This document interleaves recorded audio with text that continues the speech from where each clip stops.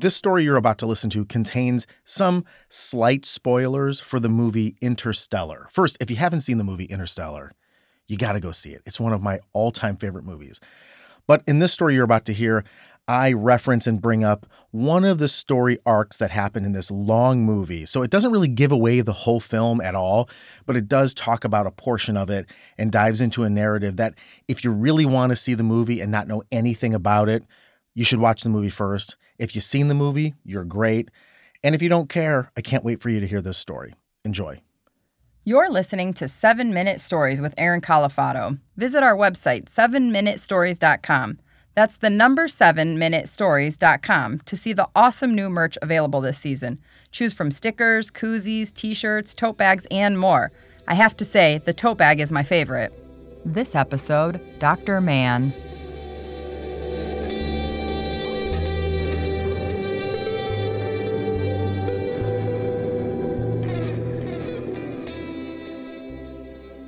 In the next 7 or so minutes, I want to examine this scenario of what it would be like to be an astronaut out on a distant planet in some galaxy with no life, no family, no one around you, and the proposition that you're going to have to live your entire life on that planet from the moment you get there until the day you die by yourself in total isolation.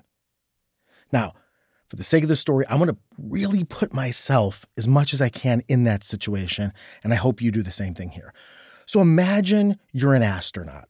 Imagine your name is Dr. Mann, just for the sake of giving it a name here. Dr. Mann. Could be woman, man, doesn't matter. But your name's Dr. Mann, you're an astronaut. And in fact, you're an astronaut during the time on Earth where Earth is literally crumbling. It's falling apart. It's the freaking apocalypse. And you are one of 12 astronauts that has to go through a wormhole that has appeared near Saturn. And you got to take this wormhole and you have to go into a different galaxy. And there's 12 viable planets that the Earth could potentially repopulate and humanity could go on. But here's the catch. You're Dr. Mann. So you're one of 12 astronauts. You're extremely brave. You're doing this for all of man and womankind. And you're going out there, but here's the reality.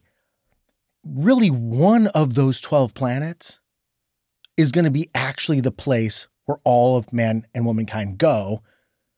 And the other 11, most likely, they're going to leave those astronauts on those planets to die. That's the risk we're taking here. First, just imagine looking at that scenario. I don't think I'm the guy raising my hand to do that. I can't even picture doing it. But just let's say for the sake, okay, this is for all of humanity.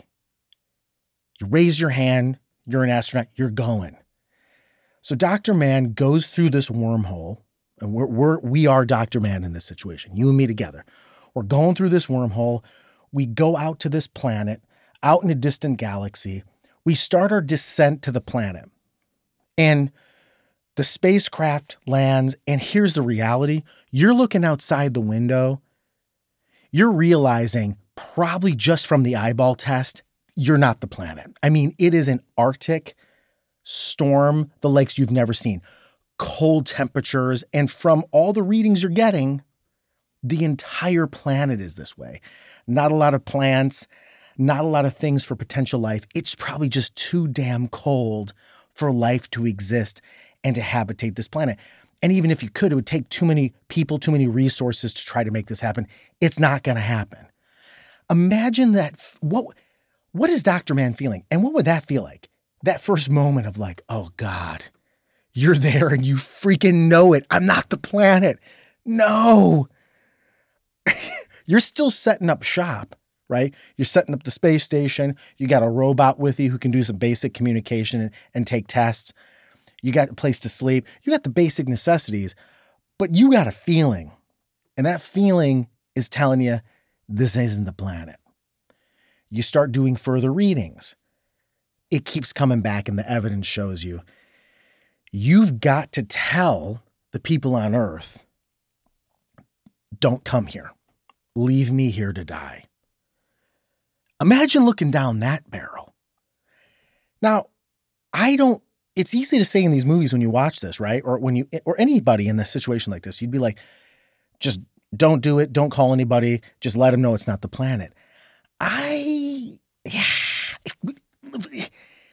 Theoretically, yes, but here's the reality. There's a red button on the inside of your little space campground that if you press and you tell them it is the planet, people are going to come. Now, it's easy to say you wouldn't until you face the reality that if you don't press that red button and if you don't tell them the truth that the planet's not habitable, you're going to die there. Alone. Living out every single day talking to a robot. Yeah, you did it for all of humanity, but my God, I can't think of anything worse. I know what Dr. Mann was feeling in this moment. Well, okay.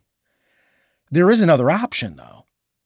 What if you shut down the robot and you start fudging the numbers about the planet to make it look like it is the habitable planet?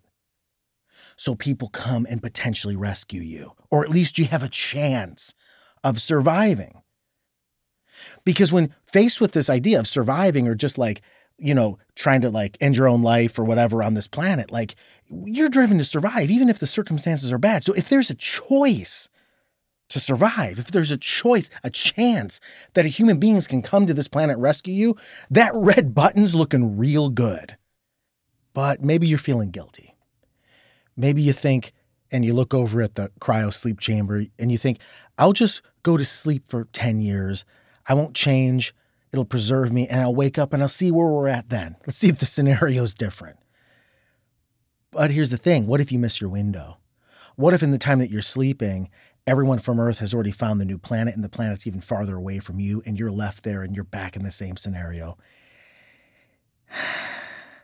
You know what you got to do. You got to decommission the robot, first and foremost, even though that's your only friend, because that is the evidence that this planet isn't habitable. So you got to decommission the robot. And the act of doing that would be like Tom Hanks decommissioning Wilson. I mean, you can't even fathom it, but you have to do it. Then you start fudging the numbers and then you send the message to Earth that this is the planet. You got to do it. Then you go into the cryo sleep chamber and just for safe measure, you go in there. You set the timer and you don't set a wake alarm. You're just going to cryo sleep with a hope that someone's going to show up and find you. And that's your way out of this situation. Look, I understand and can relate to Dr. Mann's choice. I think most of you can too. Really, more so than I did when I first saw this movie. Now, after 3 years of COVID, we're not quite there, but we've tasted isolation in a way that we've never have before. And so many people in serious situations of isolation facing things they shouldn't have to face alone. People have tasted that. They know what that is. And I think the thing we can glean from that is really what is intrinsic about us as human beings is that more so than just survival, we need to be connected to each other. It's just who we are. We need other people. While facing this even now, as we're pushing through this in this uncertain future, I remember one of the lines from that Dylan Thomas poem. I use it as inspiration. Do not go gentle into that good night. Rage, rage against the dying of the light.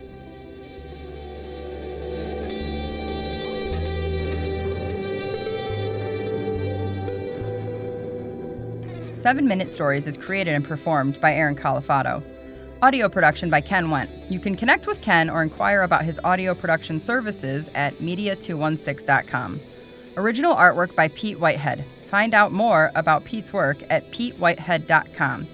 Our creative consultant is Anthony Vorndran, and Lennon Janovac is our production assistant. Special thanks to our partners at Evergreen Podcasts. And lastly, I'm Cori Birce. Make sure and tune in next week for another story.